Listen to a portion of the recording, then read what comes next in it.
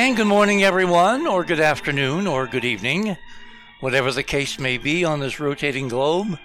Welcome to the other side of midnight and a new year. Tonight is the first night of the new year of 2023. And our program this morning, or this evening, whatever, is going to encompass what kind of has trailed off at the end of last year, 2022, and what could be coming in 2023. And what we're going to do is we're going to approach this from several different directions.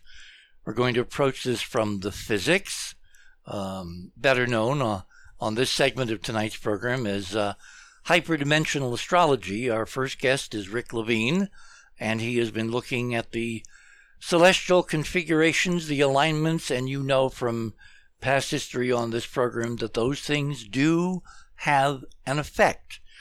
The question, of course, is how precise and specific can you be, and we're going to spend the first few minutes of the show talking about that. And then in the second hour, Steve Bassett is on deck. There have been some major behind-the-scenes developments in the UAP, UFO government slow, creeping, agonizingly rusty disclosure process.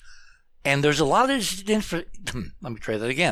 There's a lot of disinformation out there from mainstream outlets, New York Times, Wall Street Journal, Washington Post, and there is a letter which has been making the rounds from one of the inside players who was very pivotal and particularly relevant in the early years of this latest disclosure phase back in 2017, 2018. So Stephen has actually written an editorial, and he's going to be referencing that tonight. And then in the third hour, we have a lot of members of what I'm calling the Enterprise family, who are researchers and colleagues and investigators and friends of the show, people who have been stalwart and supported us all these years. And every one of them has an opinion or perspective or an analysis of what could be coming in 2023. So, and as you all know, we're not dealing essentially in what is colloquially termed mainstream politics. We're looking at things that are out of the box, things that have extraordinary high leverage potential, not the least of which, of course, would be the general acknowledgement by government and media sources that we are not alone, that we are living in a very inhabited galaxy, and the solar system is rife with all kinds of visitors. Not quite sure where they're coming from, not quite sure what their intentions are, but there is ample evidence that there's a lot of stuff going on that the mainstream media is not covering. In fact, per Stephen's input, you're going to hear about some actual rather intriguing efforts by the mainstream media to downplay everything and pretend it's not there and it will all go away. I want to start tonight, if you can refer to the section of the website where we have something we call Radio with Pictures. I want to direct you, for those of you who are new to the show, you're listening to us on some device, obviously. So what you want to do is you want to click on the URL, which is our homepage, theothersideofmidnight.com. Theothersideofmidnight.com. Click on tonight's banner, which says with a very elegant graphic that I blatantly stole from a 1930s movie, of things to come in 2023. I've always loved that graphic because it's so evocative of what we're talking about going on right now. And you click on that takes you to the guest page, and where it says, right under the banner, which duplicates at the top of the guest page, where it says of things to come 2023, the Enterprise family. Under that, it says to listen to show. Below that, it says guest page, and then fast links to items. Click on my name, which is the first one there. That takes you to the appropriate section of the guest page, which features items for what we call Radio with Pictures. Last night, actually twice last night, repeating from what happened on the NBC television network a couple days before, NBC News ran at least twice on MSNBC, and I think at least once on the main broadcast network, a special which was called, very provocatively, Battlefield Space, to the Moon and Beyond. And I'm got the whole thing up there. It's posted on YouTube, so you can watch it if you missed it on television. Did not record it. In fact, I missed it because there was no pre-announced publicity. They just suddenly put it up there. And fortunately, I was able to go to the YouTube page for NBC and find it. So that's the link. I wanted to see what the network, what one of the main broadcast networks take on space that has happened in the last year and space to come in the next year would be from NBC News.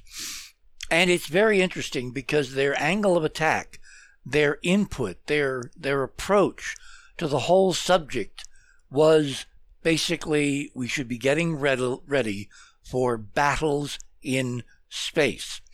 Now, nowhere during the program do they mention ETs. They're basically, the big bad guys are the Russians and the Chinese.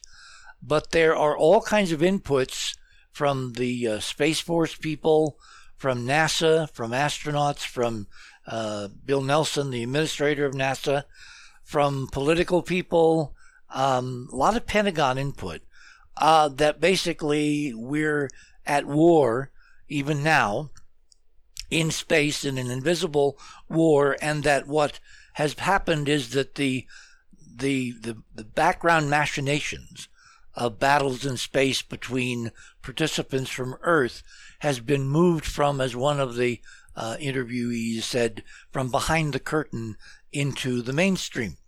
So the whole take on the coming year in space was a background of space war. And I know that Stephen's going to have some very cogent things to say about this. Obviously, my perception is that we are being set up for when we find anyone out there who is not from Earth, and that's going to be a major part of tonight's discussion. Will that happen in 2023, or will it not? The context, the position, the posture is going to be they are potential enemies. This appears to be what this network special, repeated as far as I know 3 times in the last couple of days, appears to be setting the ground for. So, against that backdrop, now you want to move down to item number 2. As you know, we've been following a lot of these return missions to the moon, including some from countries which have never gone to the moon before, like South Korea.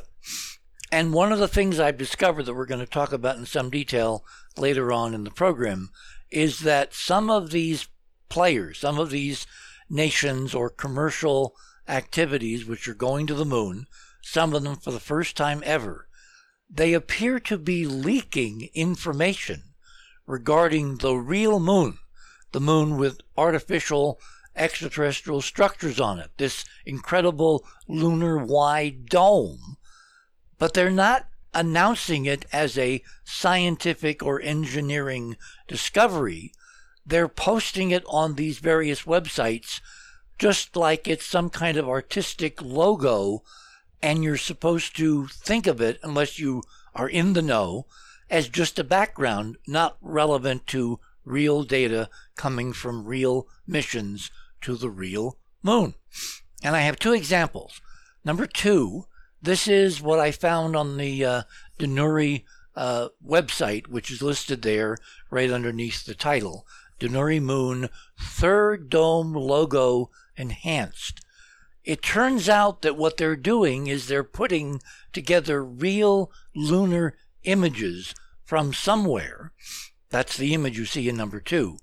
And over that image, they are superimposing artistic graphics, lettering, logos, typeface, fonts, the usual thing you would do if you were creating an art piece as opposed to real information of a scientific bent. And when you look at their galleries where they list images, that have been acquired by the spacecraft, of which there are almost none, and none since Danuri, which is the South Korean mission, unmanned, about a 1,500-pound spacecraft carrying 3 different sets of cameras, as well as a bunch of other very complex and very sophisticated scientific instrumentation to measure, among other things, the moon's magnetic field. When you look at the galleries where the imagery from Danuri should be posted, since they arrived back on December 17th, there is nothing new. Now, as I've said to some of my friends and colleagues over the last week, we were kind of gearing up to do this New Year's night show, this is bizarre. Every time a nation goes to the moon and manages to get there, at least as far as lunar orbit, and I'm talking now about the Israeli mission, the Indian mission, the Japanese missions, certainly U.S. missions, the first thing the new players do when they arrive at the moon is to brag. They publish all kinds of neat imagery from lunar orbit. Danuri, the South Korean unmanned mission, on which a NASA camera called the ShadowCam is quietly flying, courtesy of Dr. Mike Malin. And I do think the title ShadowCam is so elegant at so many Dickinsonian levels for that experiment. It weighs, by the way, 33 pounds. For this mission, for the first time ever, when a new nation or a new commercial venture arrives in lunar orbit, they have taken and posted 0 new images as of tonight. 0 new images. Instead, new imaging coming off as artwork graphics is appearing mysteriously and spontaneously kind of throughout the website in various categories for areas of the website you can explore to look at various details of the mission. Such is the amazing graphic in number 2. Because not only does it show what looks like a normal graphic in terms of art, but that whole moon on the bottom is a real photograph. It's in color, and it shows in stunning clarity all the physical features of this lunar-wide dome that we've been reporting on now from the Artemis mission, the NASA mission testing the manned spacecraft that's going to go back to the moon with people in the next year or so, sometime toward the end of 2023, early 2024. And yet it's not listed as data, it's not listed as evidence, it's not listed as scientific information, it's merely posted as a graphic. The same with number 3. This appeared on the homepage several days ago, and it shows an astonishing moon which has no business looking like that at all. Because as you know, the moon is airless, it's a vacuum. The atmosphere that it has, as measured by both the Apollo missions and by the Indian Chandra missions that have subsequently followed Apollo by about 40 years and sampled the actual atmosphere with mass spectrometers. So we're not looking at remote sensing, we're looking at actual molecules entering instruments and being reported in terms of their atomic weight, their ion configuration, whether they're molecules or atoms, things like that. We know that the lunar atmosphere is like 1 trillionth of the density of the Earth's atmosphere and has zero optical effects on anything, except when you look at these photographs. Now look at number 4. This is an enlargement that's been enhanced in terms of sharpening and detail, and actually I've kind of put a couple of images together to give us more tonal range. This is what a special camera on the Danuri spacecraft call a PolCam, or a polarimetry camera, meaning a camera which measures the polarization of light. Light vibrates in various planes. Circular polarization is when it vibrates in a 360 circle. Plane polarization is when light bounces on a particular angular configuration at one angle, and you can use filters to filter out the background and only amplify that particular polarization. This camera has several filters and 2 cameras which are wide angle that can measure supposedly the polarization coming from the surface of the moon during the Denuri mission. Well, this image, number 4, is an enlargement of what I believe to be, but of course there's no caption, no scientific information, no detail at all, but from the logic of the instrumentation and the logic of the geometry of the moon we are seeing, it was taken in space by Denuri en route to the moon before the spacecraft crossed the lunar orbit for the first time on this long, looping, extended slow boat to China technique, which gets them to the moon not directly in 3 days like Apollo, but takes them like 4 months going the slow boat route, but they save a tremendous amount of energy in doing that, so you can send a heavy spacecraft on a light rocket and get there if you just trade velocity for time. So that's what they did, and I almost know exactly where in space that item number 4, that photograph, had to be taken, and it had to be taken by the PolCam, the polarimetry camera, through a polarizing filter. Because why? Well, we know from Earth experiments and data from centuries ago that when light is bounced off glass, it is polarized, which means if you want to find the glass of the ancient dome around the moon, you take images through a polarimetry polarizing filter, which will suppress the background, amplify the polarized reflections from the glass, and voila, there is your dome.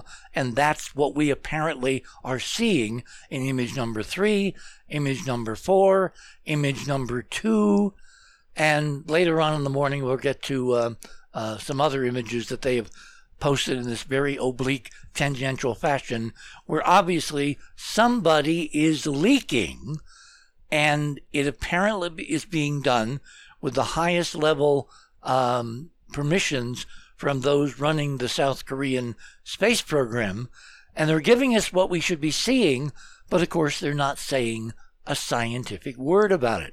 No press conferences, no captions, no statements, no explanations.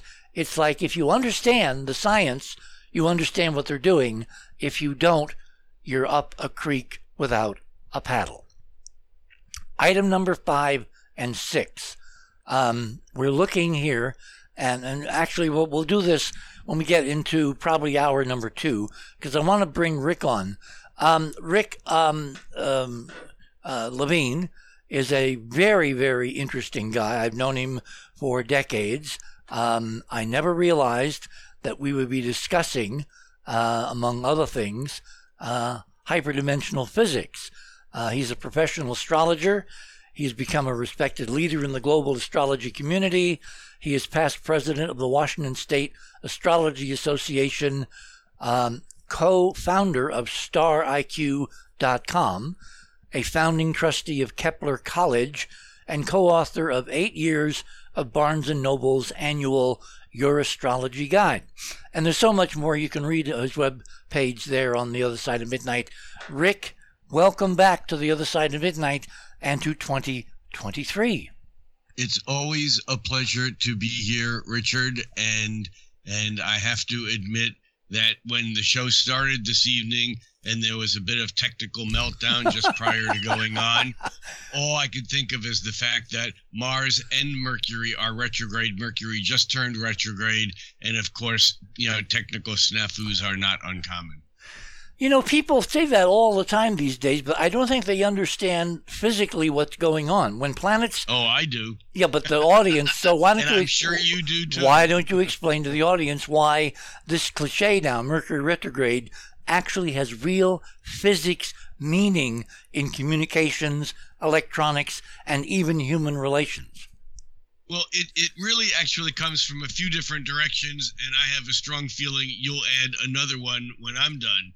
First of all, just like being in a train or in a subway car in New York City, when there's a train on the track right next to you and you're going faster than it looks like it's going backwards. It's not really going backwards, but when every planet real planets, meaning Mercury, Venus, Mars, Jupiter, Saturn, Uranus, Neptune, Pluto, and everything else out there, when they, on their normal path, get closer to Earth than they are at any other time in their cycle, they're like that train on the track next to us. We lose perspective and they look like they're going backwards. So the first thing to understand is that when a planet is retrograde, Mercury included, it means it's closer to Earth than it usually is. And you can almost think of the radio station coming in louder than one that's distant. Number two, it's really interesting, but this may be even more important, that when a planet goes retrograde, it's almost like it's stirring up the field, because from Earth's point of view, it actually appears to be going backwards. And so it's almost like stirring the stew and then all of a sudden stirring in an opposite direction. Yeah, I'd liken it to stirring the cream in your coffee when you pour it in backwards. Okay, yeah, that one works for me. But I think that more than anything, from a standpoint of a quantum perspective, everything happens in relationship to something else. And so we're looking at a distinct relationship between the Earth and these various planets. And when their signals are so close to Earth and they get louder, it's like we can't handle it. The technical snafus that are associated with Mercury retrograde are simply because there's more information coming and going. We kind of work ourselves into a place. It's almost like the old telephone operators.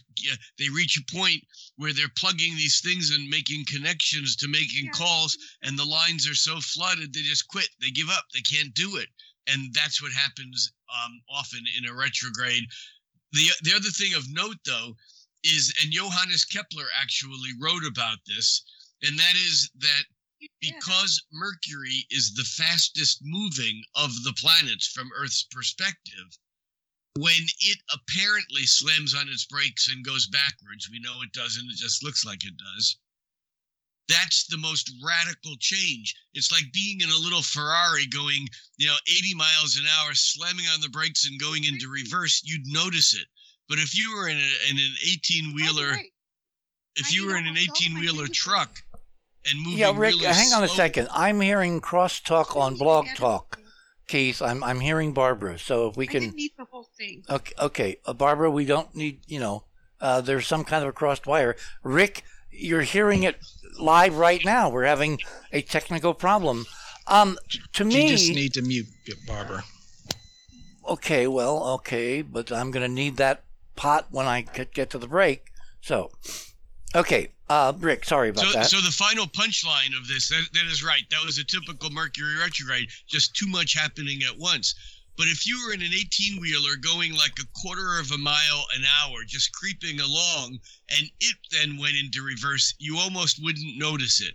That's why the Mercury retrograde is so noticeable, because the apparent change of direction happens so fast compared to, let's say, when Pluto turns retrograde, it barely moves 1 degree of arc over a 2-month period of time. Whereas Mercury, the retrograde, is almost instantaneous. I've noticed a real-world, non-laboratory example, which I've been trying to pin down, and that is LED lights. Everybody, has switched from incandescents to LEDs. And some years ago, I took out the fluorescents in the kitchen and put in LEDs. And one of them has now gone on the blink, except it hasn't. If I keep it on continuously, it will come back to life, and for a day or two, it will shine normally, and then it will begin to flicker, and then it goes into this kind of dormant mode where you can barely see it, and it's there, but it's not there. And then much later, and I'm still hearing Barbara in the background, and I've got 3-4 muted, Keith. No, she has to mute herself from you. You can mute her from Skype if you have to. Yeah, but that would mute Rick. You can have full one. That's yours. No, I'm talking about in Skype. You can mute her on her screen, you can click on the three dots and select mute. If she doesn't mute, you can mute her. Okay, well, that's more. Okay. Rick, I'm sorry. I didn't really mean the show and tell to kind of come up in your segment, but here we are. But, Richard, the three largest internet outages that have occurred since the World Wide Web went live, I'm talking about large-scale Cisco router down regional outages. The three largest occurred on the day that Mercury, these are over a period of 20 years, on the days that Mercury actually stationed, meaning that it was still in order to change direction. Because a planet changing direction is like a pendulum. It has to stop in order for it to change direction. And that's the most potent time of a retrograde. So there is a real phenomenon there. Wow. Well, I know with this weird LED light, ever since I put it in, and then it kind of flaked out, I've used it as a kind of a backdrop to monitor the rise and fall of the physics, because it's so sensitive.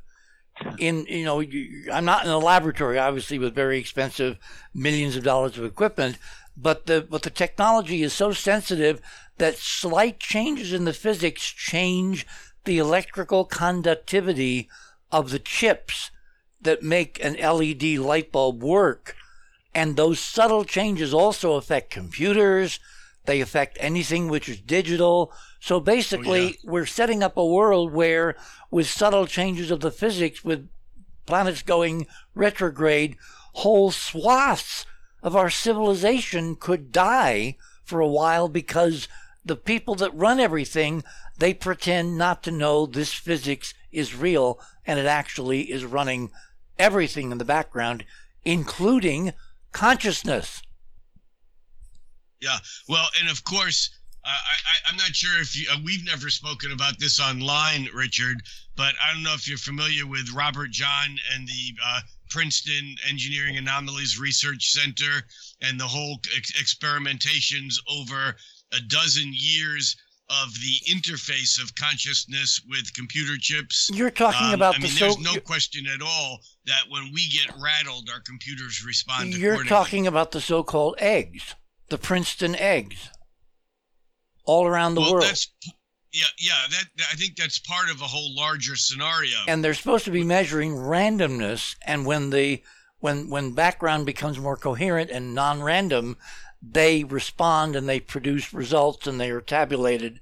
And the biggest success they had was 9/11, except it occurred 4 hours before the event, which introduces an asynchronicity in terms of time in 3 dimensions versus time in other dimensions. I mean, this is not simple. This makes relativity look like one of the things that they discovered at Princeton was that human thought could actually impact a random number generator to generate odd or even numbers, but they could do it actually in displaced time. I mean, the results of this, boundaries of consciousness, margins of reality is the name of Robert John's in-depth book after this whole thing was said and done. The Engineering Research Center now is closed, but their work is tremendous. Okay, hold it there. We're at the bottom of the hour. My first guest on this New Year's night, day number 1 of 2023, trying to look ahead using the physics, what I call hyperdimensional astrology, as a kind of a long-distance search radar, is eminent astrologer, world-class Rick Levine. And we'll get back to what's going to happen, hopefully, in 2023. Mercury retrograde notwithstanding. You're on the other side of midnight. My name is Richard C. Hoagland. We shall return.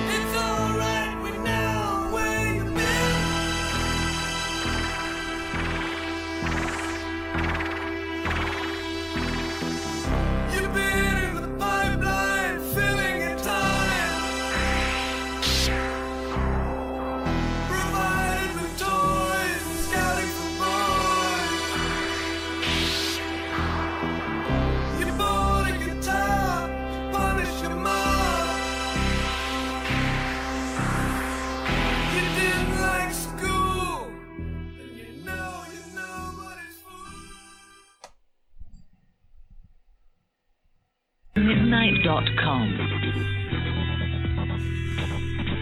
Tune in to listen to Richard C. Hogland and his fascinating guests.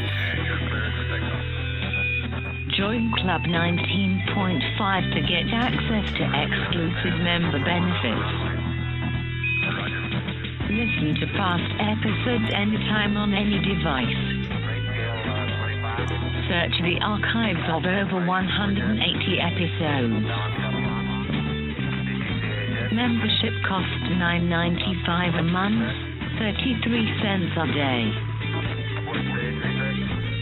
Support the broadcast that provides you with the most interesting conversation available. Talk radio at the cutting edge of science and thought. theothersideofmidnight.com.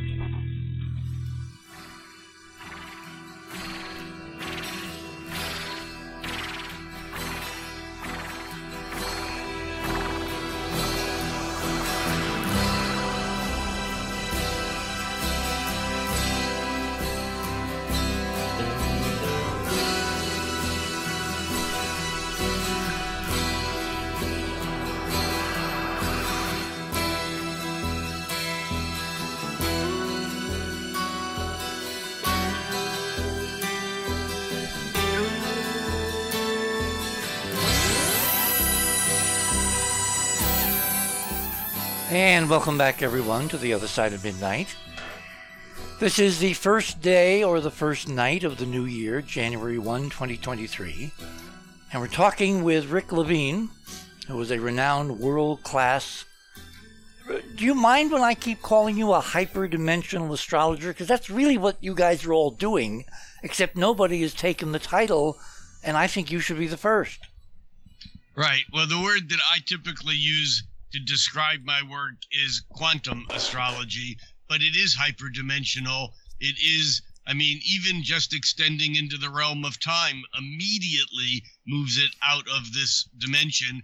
And there's obviously something that makes astrology work as precisely as it does that eludes 3 and even 4-dimensional reality. Okay, having cleared that up, what the heck is going to happen in 2023 from very non-hyperdimensional perspectives? And we're going to get into those in the second hour with Stephen and Barbara. I'm forecasting, and I've been pretty accurate on these on the political side, come to think of it, that 2023 could be gangbusters, could blow everybody's minds, blow their socks off. It could change the entire paradigm. Are we seeing any tremors in the force from an astrological perspective for the next year? We certainly are, and I've been doing lectures recently and writing articles about 2023 because that's what we astrologers do. And in a way, it's like we're finally being released from the swamp, the sludge, the molasses of January, February, March of 2020. Really, the astrological events that occurred at the beginning of 2020 set the stage for what occurred in 2020, 2021, and even into 2022. The eclipse, as we talked about a couple of months ago online here, Richard, the eclipse on Election Day in the United States, the lunar eclipse, was a turning point. But with Mars retrograde even on Election Day, and Mercury now retrograde until mid-January, Mars turns direct the end of January or January 18th. Mercury turns direct. Then Uranus, the last of the outer planets, which has been retrograding, turns direct. We're going to feel it's almost like 2023 is here in name and number, and we're excited and we're jazzed, but we're frustrated because it ain't going to move as fast as we want it to. It's not going to be until February, March, even late March and April when some very powerful ripples occur. Pluto leaves the sign of Capricorn and dips its toe into Aquarius. Pluto is the slowest moving of the astrological planets. It's been in Capricorn for nearly 20 years. And as it moves into Aquarius, it's in March, it's going to create major ripples. And then Saturn, which is the planet of three-dimensional reality, of the limits of our sensory mechanisms, if you will. Saturn moves into Pisces. It changes signs also in March. And so what happens is that even though the year has started, we're going to feel the thunder. We're going to feel the excitement beginning to manifest come March, April. And it really is going to take us through the summer, but there's a lot of change on the playing field from an astrological point of view. It's not as significant as new events happening based upon, how do I say this, based upon interactions between the planets. It's more that we're moving into new territory. It's like we're being ejected from whatever it was that we've been in for the past 3+ years. So your completely separate approach from mine is converging the 2023 beginning like early spring, February, March is going to, is really going to maybe even March, April. I think we'll feel some of it in February, but again, I think that we're going to still be a bit frustrated by it's not moving as fast as we thought it would. We're not moving. It feels like we're still maybe caught in a riptide that's pulling us backwards, but this is surface stuff. The deep currents right now are moving forward. Wow. Now, can we say anything specific in terms of areas, subjects, people, events? No. Great disappointment. Okay. It's reality unfolds in, according to very specific archetypes, but it does it in a multivalent manner, meaning that there's so many different ways in which an archetype can express. I think one of the dangers is putting too much limitation on what unfolds. I mean, I can tell you that the energy is moving fast now, but on a personal level, we're not getting as far ahead as we think we might. We keep feeling like we're close, we're there, and then we feel like we've moved backwards a bit. Well, I can tell you that energetically, by the end of March, we're going to be on a rocket ship. We're going to be going somewhere. Oh my! Now, is that because there is a time lag between consciousness, which is not physical, it's hyperdimensional, and physical 3D reality, biology, chemistry, just the normal physics of inertia? Things proceed much faster at the level of mind and consciousness than in the real world. Maybe, but you stated a principle that is actually something that I've talked about a lot.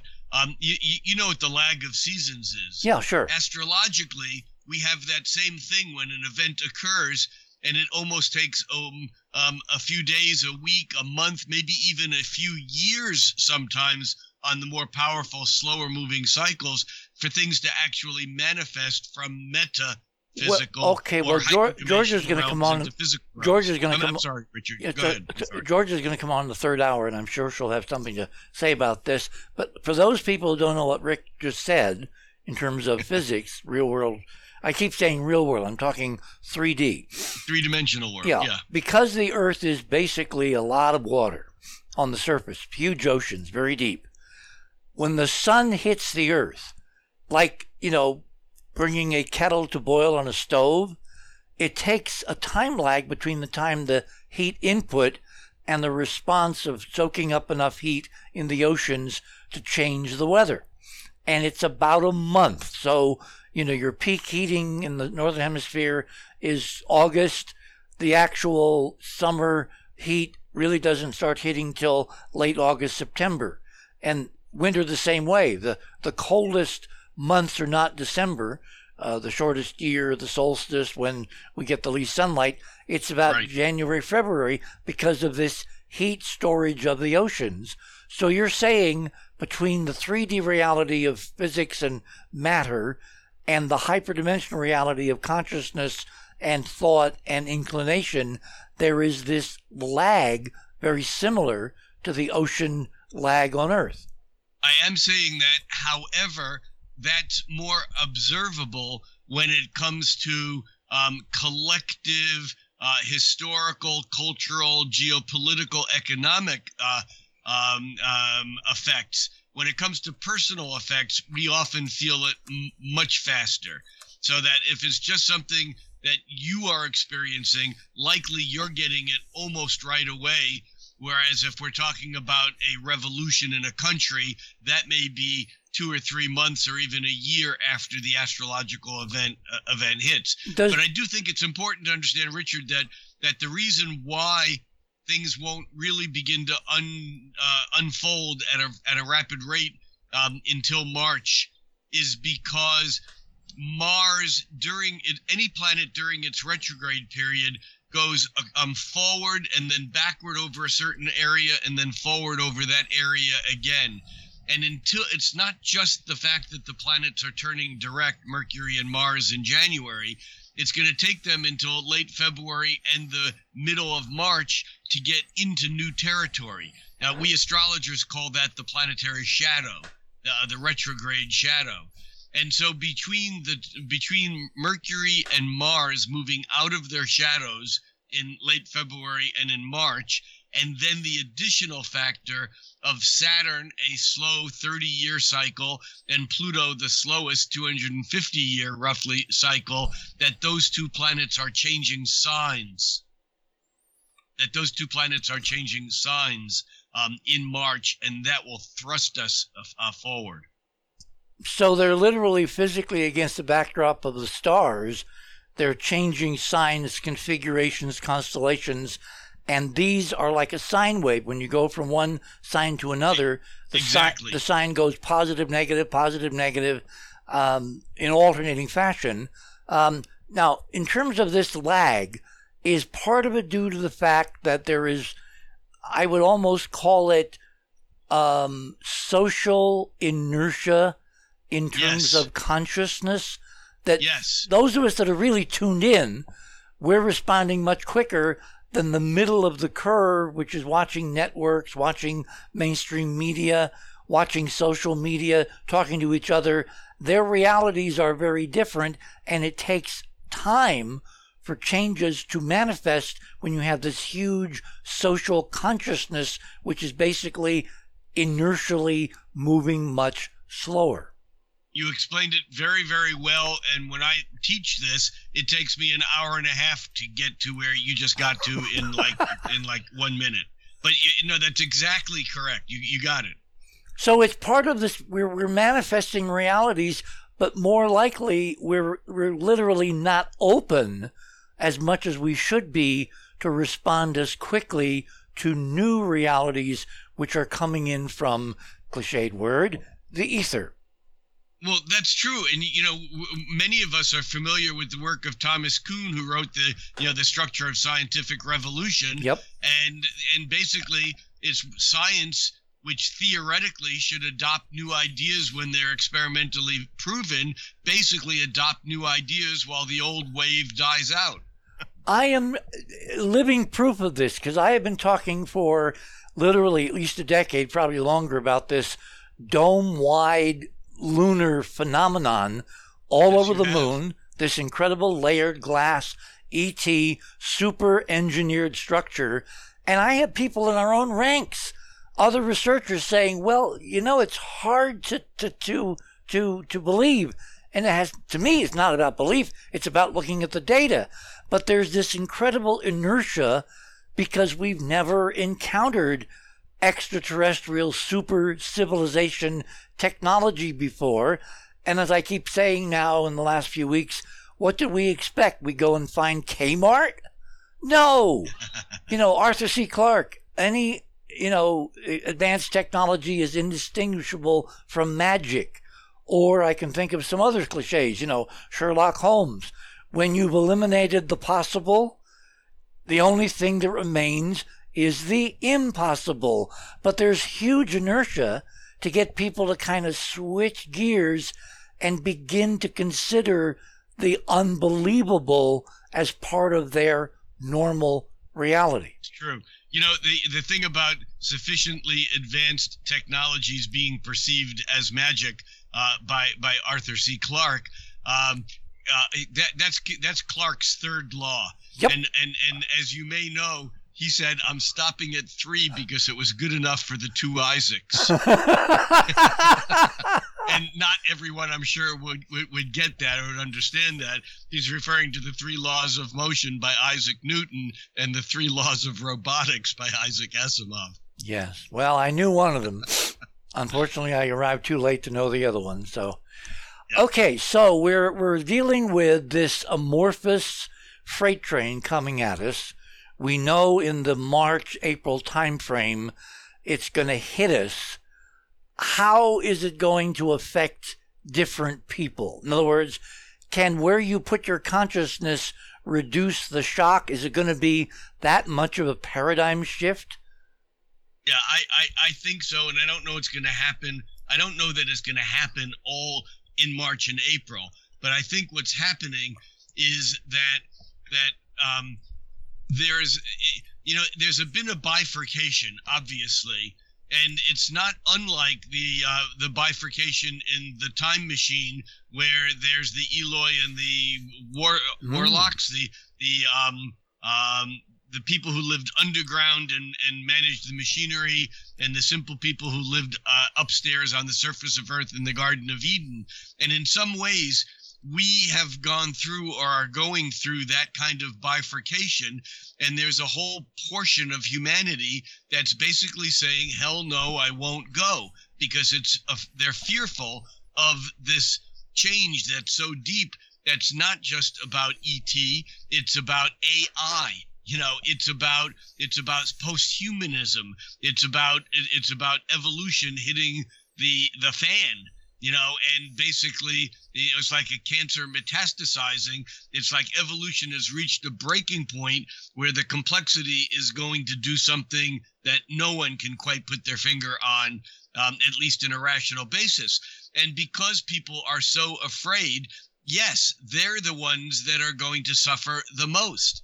You know, there are people who are already living in the future, so to speak. There are people who have embraced or accepted these changes that are unfolding, even though we don't even quite get the full, gist of how big these changes are.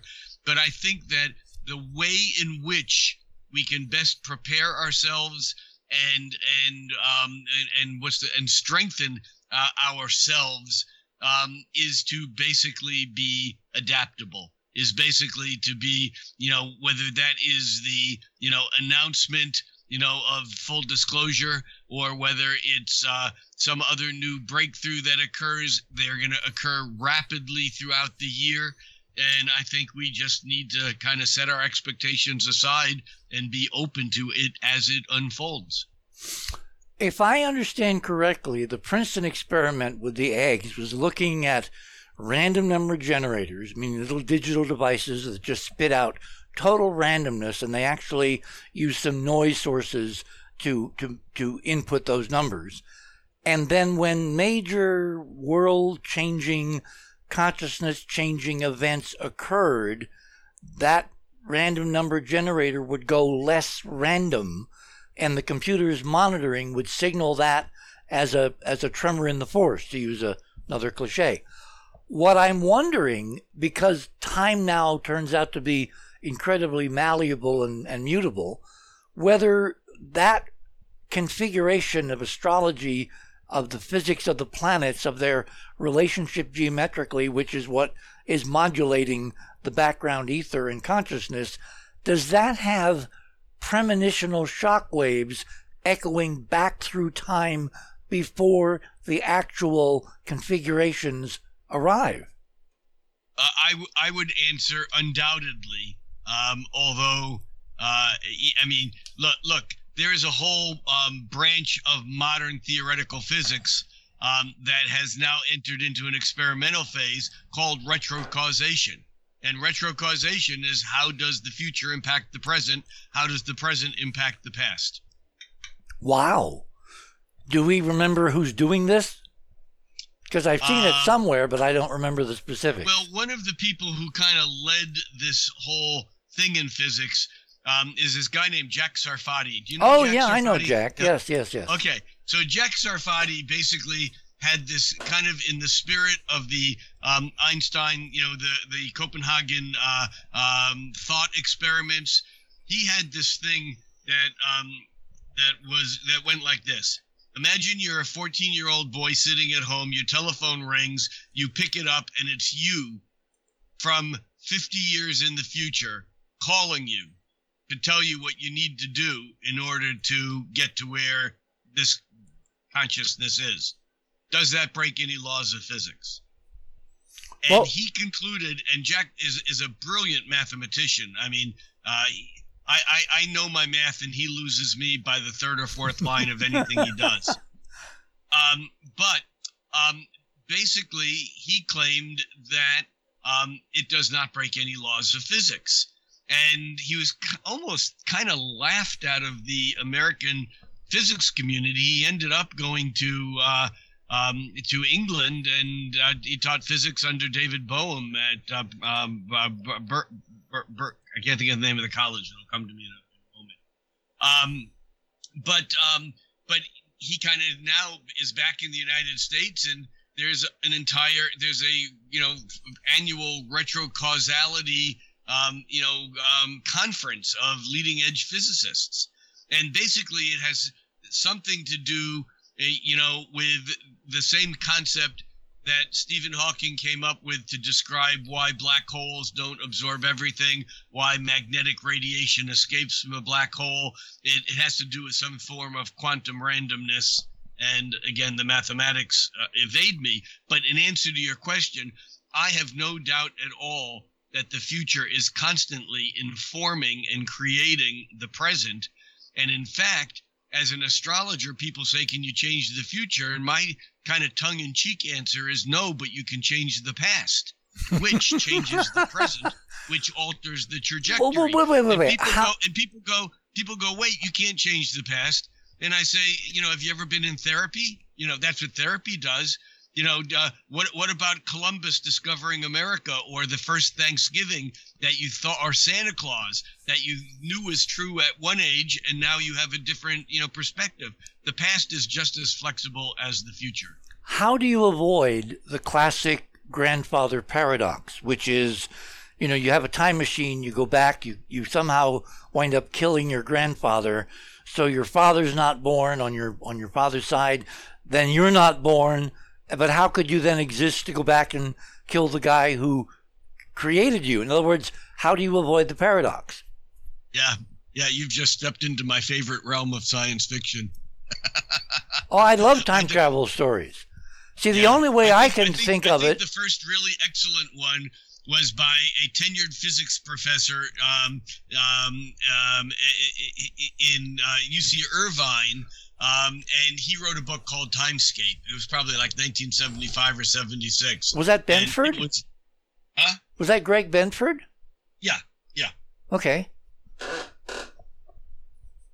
Yeah, I mean, a brilliant, hardcore scientist, definitely. And hard science fiction writer. So, again, how in this model do we avoid the paradox? Unless... Go ahead, I don't know. Well... Suppose reality is not just one reality, it branches, which is another model in mainstream quantum physics, and every reality is separate, so you can, in different timelines, go back and kill your grandfather or, do something that winds up with his death, but it doesn't affect your timeline, it affects the one you do it in. Yeah. I don't know how that works, but that's a good, easy way out. Well, but it's also buttressed by a lot of other data that we're not living in just one universe. There are multiple parallel universes, and they diverge from what we think of as reality, almost like moving across a phonograph record. And the farther you get from the center of the whole, the more different the music is, in a crude analogy. Mm-hmm. Yeah. Richard, Rick. Yeah. That's Ron Gerbron. I believe. Yeah, I was. Well, as usual, Richard, you're hitting the same questions that I would have asked if I'd been there. But it is the crux of the grandfather paradox was it came from a time when they didn't really take the idea of parallel timelines very seriously, and so that it was assumed that you would go back to the same timeline you came from. But nowadays, all the cool kids are thinking well, you could call it the Avengers solution, because that was the way they resolved their time paradoxes in there. And it's true. Your timeline continues from wherever you are. That's the forward direction. It's not necessarily the forward or backward direction of the main timeline that you came from. You have created another one there. The old idea was that everything that happened in a slightly different way through the forces of randomness or whatever would be another timeline. And the new one is that you have to initiate it. It's your fault, that there's a new timeline. The potential for it is there in the ether. When you say it's your fault, you mean you have to intentionally decide you're going to jump timelines somehow? Yeah. You have to take the responsibility. Who is talking? I know we're on a radio show. That's Ron Gerbron. Hi, Rick. It's Ron. I just wanted to toss in a question. I didn't want to take it over. Go back to whatever you were saying. Rick, go ahead. Who's Ron? No, who's Ron? Oh, Ron Gerbron. He's one of our Enterprise mission researchers who's been on more than you have. Okay, good. I wasn't doubting his. I wasn't doubting his credibility here on a radio. I was just wondering who I was with. Several years ago, apropos what Ron was going to say, and he'll be back, shortly, Robin and I experienced something which has to be crossing timelines, because we were at this conference in Arizona, and we had Morella with us, who was our dog. And, when you have a dog with you, you have to pay attention to dog and not much else, particularly with Morella, who was very independent-minded. Anyway, we went back to the room, and she found that she'd left her pocketbook in the dining room. So I went back to the dining room, and the staff looked, and I looked, and we couldn't find the pocketbook anywhere. And the cleaning crew was coming out and all that, and I went back and I said, well, obviously somebody stole it. So this made for a very bad night, all right, you can imagine. Next morning, we go to the dining room, sit down at the same table, because, you kind of mark out your favorite spaces. Territory. Yeah. And there, under the table, was her pocketbook. Mm-hmm. And there's no way I can explain that in any 3D scenario, because the cleaning crew, if they'd found it, they would have turned it in. Everything was in it. Nothing had been taken. It was there sitting, waiting to be discovered by us the next morning. And that happens a lot. When you misplace... It does. It happens more than we realize. When you misplace something, it used to become a running joke. We'd misplace something. We both say to each other, well, just wait, it will turn up. And lo and behold, it turned up. And it's like we were moving like the head on a computer disk or a needle on an old-fashioned vinyl record from one track to another track to another track, where in some of those tracks the thing was not there. In other tracks, or our original, our home track, we were back where it was normal, and I have no idea whether that's real or Memorex or whatever. Okay, we're at the top of the hour. My guest this morning is Rick Levine. I believe we're going to have to goodnight him. We'll do that with a little ceremony at the top of the hour. You are on the other side of midnight. My name is Richard C. Hoagland. We shall return.